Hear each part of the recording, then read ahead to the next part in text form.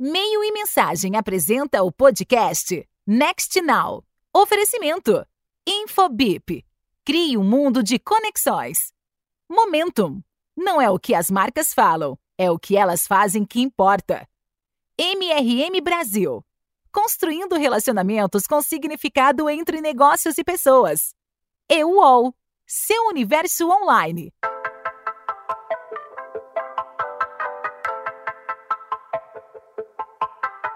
Olá, sejam todos muito bem-vindos. Eu sou a Isabela Lessa, do Meio e Mensagem, e você está ouvindo mais um episódio do Next Now, nosso podcast sobre inovação, comunicação e marketing. De alguns anos para cá, a ideia do consumo consciente vem se popularizando na sociedade e, consequentemente, sendo incorporada pela estratégia das marcas. Ao mesmo tempo, a indústria da moda está cada vez mais comprometida a assumir metas e iniciativas que vão contra a lógica das compras desenfreadas, mas também buscam reduzir o impacto ambiental. Nesse sentido, a moda circular é um termo que vem ganhando espaço no dia a dia dos varejistas de roupa do mercado brasileiro. Para entender mais esse movimento, eu começo essa conversa com a Cíntia Casai, gerente de ESG da C&A Brasil.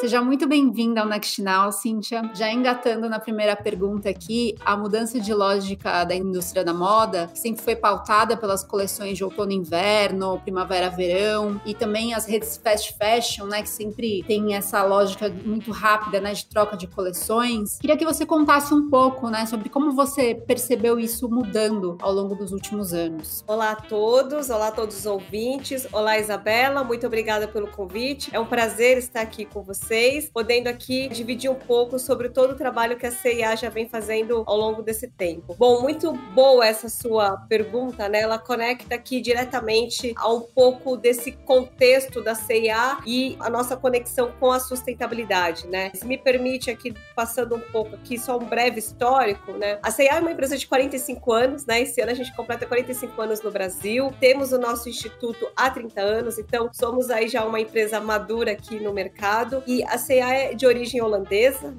Então, o tema da sustentabilidade, né, muito puxado aqui pela nossa matriz nos primeiros anos aqui de operação no Brasil, já nasceu com a questão da sustentabilidade dentro do negócio, né? Então, alguns números, né? Em 2009, nós instauramos a área de sustentabilidade na companhia, né? Desde 2010, nós produzimos relatórios anual de sustentabilidade, seguindo aí as diretrizes de mercado. E em 2015, nós estabelecemos um comitê global de sustentabilidade, aonde, né, com um olhar muito mais amplo sobre o tema, a gente discute todas as tendências, as preocupações, os riscos e oportunidades de sustentabilidade para o negócio. E cada vez mais a C&A vem evoluindo nessa grande jornada para que a gente consiga ouvir a cliente, né? Para que cada vez mais a gente use, né, da tecnologia, né, das ferramentas de analítica e tudo mais, para que a gente possa capturar essas informações, os desejos da cliente e gerar cada vez mais insights para os nossos times de desenvolvimento de coleções. Então, dessa forma, a gente tem cada vez mais uma moda de qualidade, acessível, responsável e transparente e que esteja mais conectada com o desejo da cliente. Então, a C&A, ela ampliou também a forma de se produzir a moda, né, de se produzir novas coleções. Então, a gente deixa de ter apenas esse calendário tradicional de outono, inverno, primavera, verão, e a gente vem adicionando outros elementos para conseguir capturar essas tendências e fazer coleções mais assertivas, né? Então, um exemplo é esse, de ouvir cada vez, estar mais conectado e próximo à nossa cliente, de ouvi-la, né? Ouvir os seus desejos e também de outros modelos de lançamentos de coleções. A gente tem algumas coleções que são lançadas de forma quinzenal, em menor quantidade, com muito mais assertividade nesse desejo da cliente. Com isso, a gente também vem tentando transformar essa questão, né, de somente esse modelo de calendarização e promoção de novas coleções. Você falou sobre ouvir as consumidoras. Quais têm sido os desejos delas nesse sentido, né, de consumo mais consciente? Vocês vêm percebendo isso crescendo de uns anos para cá? O que elas estão demandando mais da marca? Transparência. Então, cada vez mais a cliente, ela realmente quer saber, né, se essa peça que ela está adquirindo, se realmente existem elementos de sustentabilidade nessa peça, né? Se ela é uma peça que tem uma matéria-prima mais sustentável, se tem um processo produtivo mais sustentável, que elementos elementos são esses, né? Ela quer entender, ela tem esse desejo de saber. E também tem um questionamento sobre a cadeia de fornecedor, né? Quem fez a minha roupa, né? Então, eu estou adquirindo essa peça, mas eu posso confiar que por trás, né, do desenvolvimento dessa peça tenham condições, né, dignas de trabalho, tenham respeito às pessoas que estão participando desse processo produtivo. Então, cada vez mais a gente tem uma cliente exigente. Eu acho que assim como as pessoas hoje pegam o rótulo de um alimento e leem, eles estão passando a pegar as etiquetas das peças e querendo entender um pouco mais sobre, né, quem fez, qual é o componente e qual é a contribuição positiva dessa peça para a sociedade e para o meio ambiente. Cíntia, eu queria que você explicasse um pouquinho para quem está ouvindo a gente sobre o que a C&A entende por moda circular e o que esse termo tem a ver com ESG, por que está intrinsecamente ligado ao ESG? Boa pergunta, né? Como companhia, a gente entende, né, que a indústria da moda, ela está mudando. E a C&A, o que ela quer proporcionar também é esse movimento, né? Promover também essa mudança e liderar essa transformação na cadeia. Então, há anos,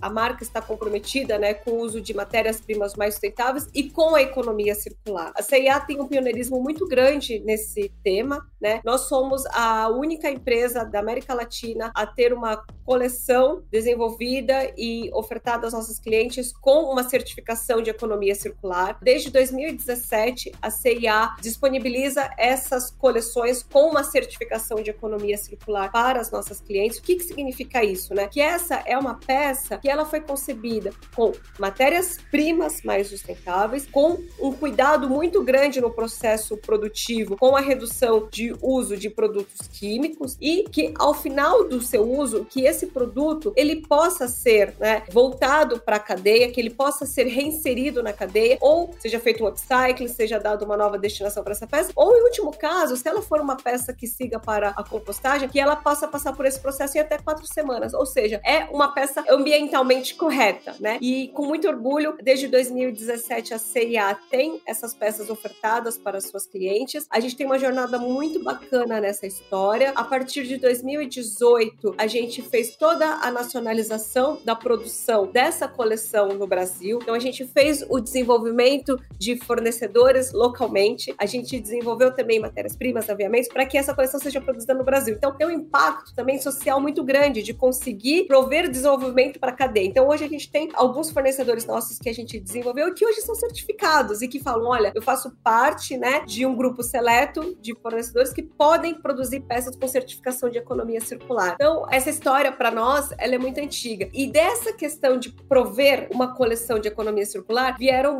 outras iniciativas muito positivas também, né? Então, se eu estou promovendo uma moda circular, ao final do uso, eu preciso disponibilizar para a minha cliente um local onde ela possa fazer a destinação correta. E com isso também surgiu o nosso movimento Recicle, que são as urnas que nós temos nas nossas lojas. Hoje, mais de 190 lojas nossas possuem essas urnas de coleta, né, de peças pós-uso. E dando mais um passo, né, a gente falou, poxa, e agora? A gente coleta as peças, né, no seu pós-uso. O que a C&A pode fazer de impacto positivo em relação a isso? Então, quando a gente coleta essas peças, elas têm 3 caminhos. As peças boas, elas são encaminhadas para doação, né, para nossas instituições de caridade. As peças que não têm condições são encaminhadas para coprocessamento. E o jeans, a gente consegue fazer ele recircular. Então, a partir do jeans coletado, né, o jeans de pós-uso, a gente consegue fazer uma nova coleção de jeans. A gente recolhe essas peças, higieniza, faz um novo fio, tece uma nova malha e produz uma nova coleção. E com isso a gente consegue realmente fechar o ciclo, né? Então, assim, com muito orgulho, né, mas de forma pioneira, a C&A puxa essa bandeira há mais de 5 anos no mercado, né?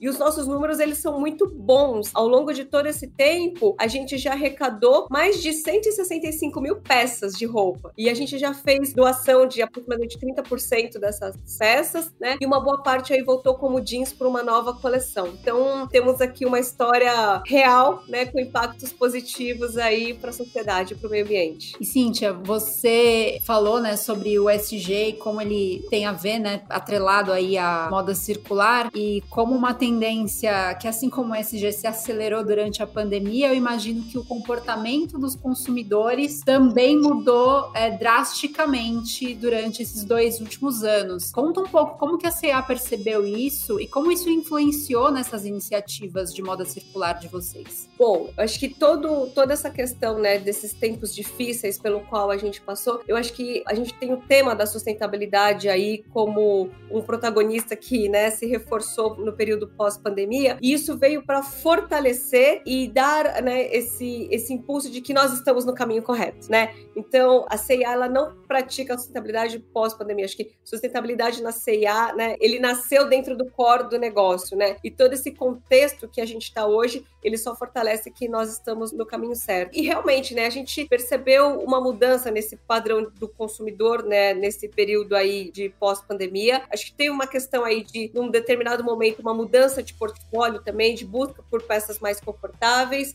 mas a gente também viu muito um aumento da experiência do digital, né, do cliente. Então, ele mudou o que ele consome e da forma como ele consome, né. Mas a C&A, ela tá muito antenada a esse momento. A gente tem aqui hoje, acho que é importante ressaltar um exemplo muito que explicita muito esse desafio. Desde 2018, a gente tem uma marca específica, um projeto, né, que é o Mindset. Então, essa marca, ela foi criada, ela está sempre conectada aos desejos do cliente. Então, a gente entendeu que a gente precisa ser assertivo, ter essa escuta próxima, né, e trazer essas coleções cada vez mais rápidas. O cliente, ele busca uma moda com propósito, né, acho que uma moda sustentável, mas uma empresa que tenha propósito naquilo do seu produto, no seu serviço. Ele busca esse relacionamento mais próximo, apesar de ter um meio digital, mas o cliente, ele sente essa necessidade, né, de ser atendido, de não falar somente com uma máquina ou com um robô, mas ele sente falta desse calor humano, né? Então a gente também tenta proporcionar isso. A gente, dentro do nosso canal digital, a gente tem uma função de omnicanalidade, que é a compra por WhatsApp, e ali você não está falando com um robô, você está falando com um associado nosso. Hoje nós temos mais de 1.000 associados dedicados ao atendimento ao WhatsApp, porque a gente quer esse atendimento, esse relacionamento mais próximo com a cliente, né? E a transparência. Eu acho que são aí alguns dos elementos que fazem com que a gente passe por essa jornada da transformação e consiga aí atender essas demandas do cliente que mudou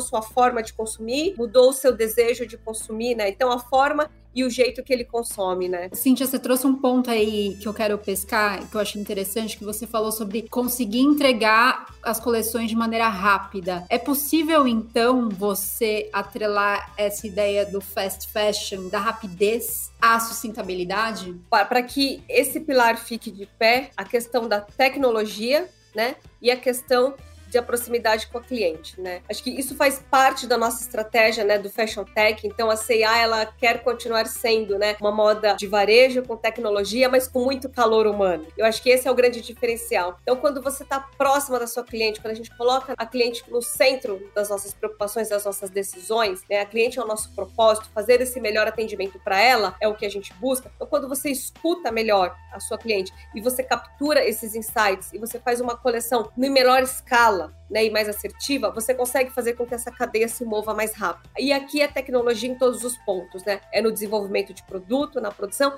e na entrega. Então aqui a gente tem toda a C&A, né, direcionada para esse atendimento e uma jornada mais interessante para essa cliente. Quais são os próximos passos da C&A, Cíntia, na direção, né, da moda circular? O que você tem observado de tendências globais nessa área? O que a gente pode esperar, né, para os próximos meses e anos? A economia circular, ela chegou em 2017 na C&A e ela não vai embora, né?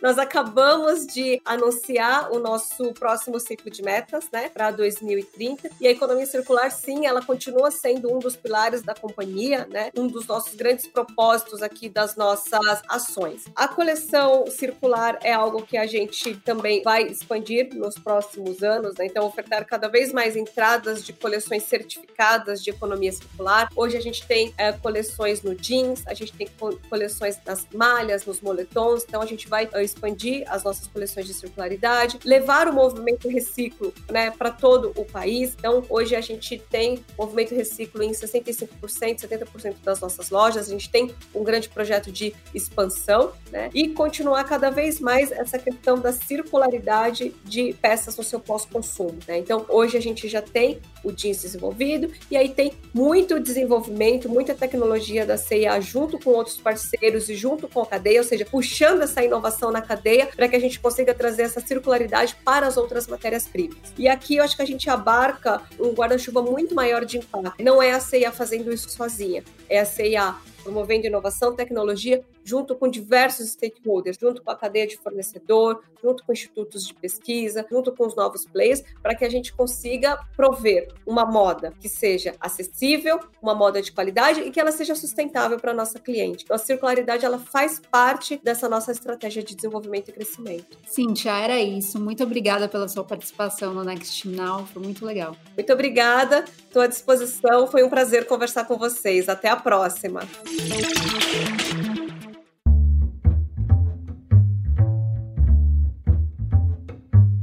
E agora, para continuar esse papo de moda circular, a gente fala com o Eduardo Ferlauto, gerente-geral de sustentabilidade das lojas Renner. Tudo bem, Eduardo? Seja muito bem-vindo. Tudo bem, Isabela? Muito bom estar aqui com vocês, ainda mais para trazer um assunto super importante aí que a gente preza muito aqui dentro da Renner. Legal, Eduardo. Eu queria que você começasse contando um pouco sobre uma iniciativa bem interessante de vocês que é do ano passado, que foi o lançamento da primeira loja física circular. O que está por trás dessa estratégia? Por que levar esse pensamento, da moda circular para uma loja física? Bom, Isabela, primeiro de tudo, acho que é importante ressaltar que a nossa jornada de sustentabilidade, ela sempre teve como premissa a inovação e a estratégia de todos os temas de sustentabilidade conectados à estratégia do negócio. Então, realmente, essa iniciativa, ela tem um cunho de protagonismo muito importante. A gente sabe que foi a primeira loja com esse conceito aí do Brasil e a gente usando com bastante desempenho aí tudo que foi possível dentro dos comos da sustentabilidade.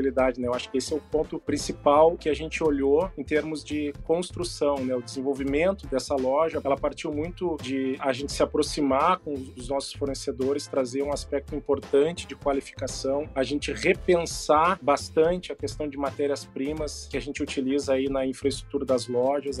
A gente olhou realmente uma conexão muito forte com o nosso caminho de omnicanalidade, então ela traz o aspecto de inovação atrelado à sustentabilidade, sem dúvida nenhuma, mas também colocando a pauta do digital, da omnicanalidade de uma forma bastante importante e com a premissa de que o nosso cliente é o protagonista dentro dessa loja. Ele precisa ter uma fluidez dentro do seu contexto de jornada, ele precisa entender uma maior rapidez dentro dos serviços que ele vai estar buscando dentro da jornada e finalizando, muitas vezes aí quando a gente sabe que tem que fazer a parte de check-out, é importante essa fluidez e aí sem dúvida nenhuma uma experiência ímpar em relação à sustentabilidade, Então ela tem um espaço específico dentro da loja em que a gente consegue ressaltar todas as nossas iniciativas em produto voltadas à sustentabilidade e aí, sem dúvida nenhuma, o contexto de visualização de todas as nossas iniciativas da estratégia de sustentabilidade também foram colocados nos diversos pontos da loja, Então, como exemplo, a gente tem atrás do caixa, uma tela em que o cliente consegue passar por um contexto de toda a história das nossas iniciativas de sustentabilidade. Então, realmente, a gente quer trazer sobre o aspecto de engajamento o consumidor para o nosso contexto, para que cada vez mais a gente consiga fortalecer com o engajamento do consumidor as nossas iniciativas. Então, dentro de um contexto geral, está dentro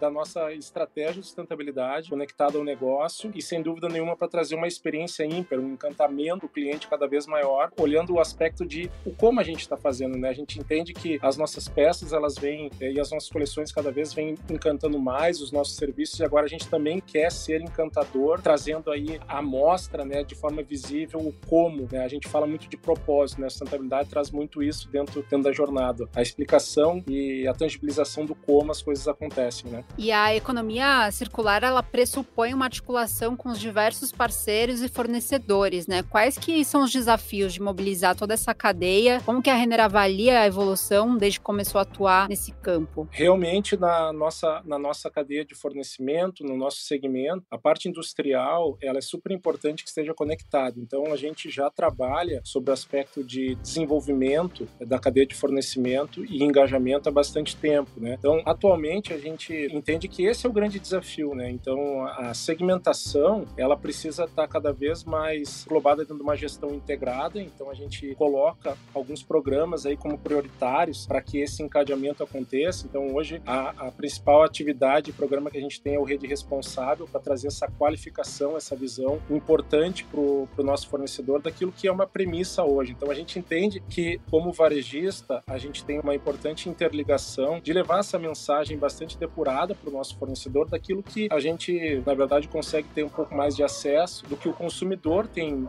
trazido de exigências. E a gente sabe que hoje a sustentabilidade está dentro desse aspecto. A gente faz com bastante convicção a nossa jornada de sustentabilidade, por princípio, mas entende que tem um papel importante de influenciar a cadeia de fornecimento. Então, quando a gente olha a parte de qualificação, ela passa por um caminho importante de renovação e inovação também. Nos últimos anos, através do Rede Responsável, através dessa interface que a gente faz com os fornecedores, a gente vem mudando, sim, o segmento têxtil pela definição de novas matérias-primas. E por que a gente diz que tem uma mudança importante aí, que realmente a gente está influenciando e sendo protagonista no mercado têxtil? Porque com o atingimento dos nossos compromissos públicos, a gente entendeu, né, bem claramente que o fornecedor ele mudou a forma de buscar a sua matéria-prima e fazer os seus processos, em função dos requisitos que a gente desenvolveu junto com eles. Então, matérias-primas certificadas, matérias-primas recicladas. E aí o fornecedor ele passou a integrar dentro da sua gestão essas matérias-primas e a fornecer também para os demais varejistas, né? Então, realmente, a gente teve um cunho de bastante protagonismo também nessa parte de encadeamento com a cadeia de fornecimento. Contamos com diversos parceiros também ao longo dessa jornada. A gente tem um programa bastante inovador também com o Sebrae, em que a gente consegue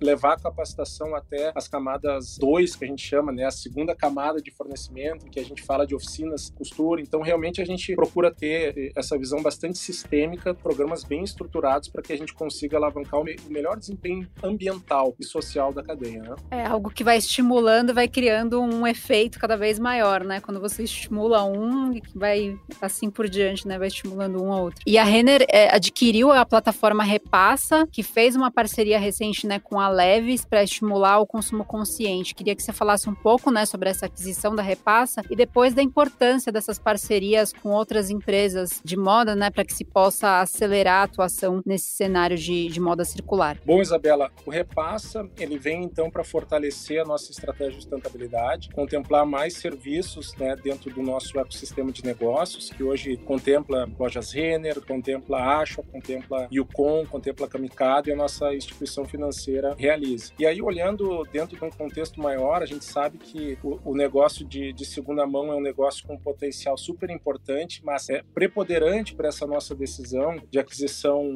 do Repassa, tem sim o nosso modelo de circularidade e o nosso princípio de circularidade para a construção dos nossos produtos, e aí sim o Repassa trazendo a visão do pós-consumo, né? A questão do pós-consumo dentro da nossa estratégia está muito interligado com o tema de mudanças climáticas, o potencial que existe de favorecimento, de apoio para a estratégia de redução das emissões é super importante quando a gente fala do aumento ou do ciclo de vida do produto através do serviço que o Repassa oferece, e realmente ele tem esse cunho, então, bastante interligado ao modelo do negócio e à estratégia de sustentabilidade. Como eu comentei um pouquinho para ti no início da nossa conversa, essa é a principal ativação que a gente procura fazer do sistema de sustentabilidade, sobre o cunho de inovação, interligado diretamente com a estratégia do negócio, e realmente isso é o que tem que fazer sentido para que a gente consiga fechar o nosso ciclo, trazer encantamento, como eu também trouxe anteriormente, para o nosso consumidor. Quando a gente olha também já para práticas que a gente cunhou há algum tempo, como o programa de logística reversa, a gente entende que tem também uma complementação super importante. O programa de logística reversa da Renner começou em 2011, também fomos protagonistas, no primeiro momento só com, né,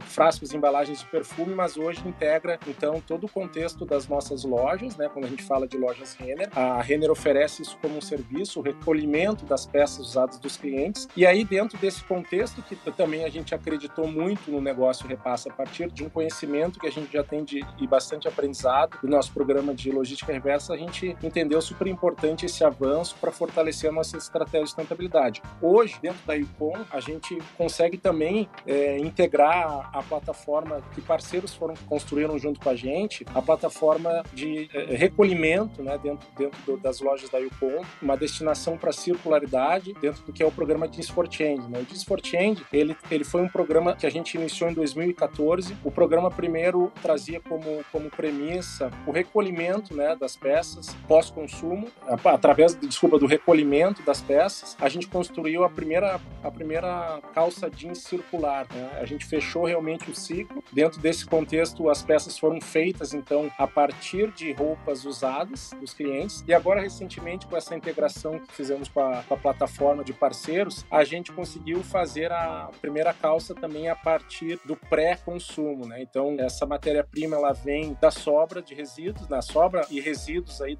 do processo industrial. E também, dentro dessa colaboração que a gente fez com a plataforma Cotton Move, a gente conseguiu também construir uma nova peça a partir desses resíduos. Achei interessante um ponto que você trouxe, Eduardo, que é sobre o encantamento do consumidor. Como que é possível engajar o consumidor nesses temas sustentáveis e também de reuso, reutilização de peças e, ao mesmo tempo, encantá-lo, né? Como que vocês têm trabalhado nisso? Ponto bastante importante, Isabela. A nossa jornada realmente de circularidade, olhando peças, né, produtos, ela começou, comentei um pouquinho da Yukon 2014, mas a gente tem já desde 2018 o lançamento do Redins, que vem de sobras de tecido dos fornecedores da Renner, depois, posteriormente, o Remalha, que aí sim é uma malha, é uma camiseta feita a partir de sobras de resíduos da cadeia da malha. E olhando dentro desse contexto, a nossa premissa sempre foi manter e até aperfeiçoar a qualidade e o apelo estético das peças. Essa foi a grande premissa quando a gente colocou os programas do Rede Responsável de conexão, então, com os fornecedores para qualificação. O Rede Responsável sempre trouxe, além dos conteúdos técnicos, essa visão estratégica, né, de que o encantamento dentro do segmento de moda, ele é fundamental, e o encantamento ele se traduz de forma bem significativa em peças e coleções encantadoras, bonitas, né, que façam os olhos da consumidora, principalmente, brilhar, né? E por trás disso, um aspecto super importante, né, de como a gente faz esses produtos, né? Quando a gente entendeu essa lógica, conseguiu transmitir para o nosso fornecedor, as inovações começaram a aparecer. Realmente está tudo interligado dentro dessa jornada, como eu falei para ti, a inovação e a colaboração. Esse é o grande diferencial.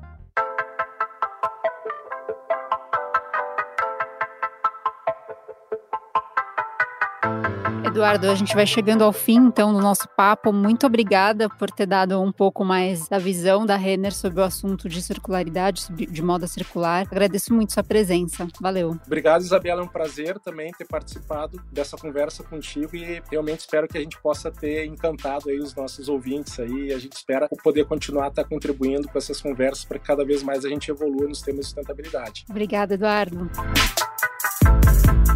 Você ouviu mais um episódio de Next Now. Para ouvir outros capítulos, acesse a plataforma do MEI Mensagem, onde você pode encontrar mais conteúdo sobre comunicação, marketing, inovação e tecnologia.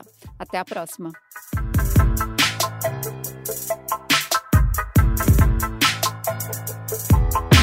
Esse podcast foi produzido e editado nos estúdios da Audio Edge, uma empresa Cisneiros Interactive.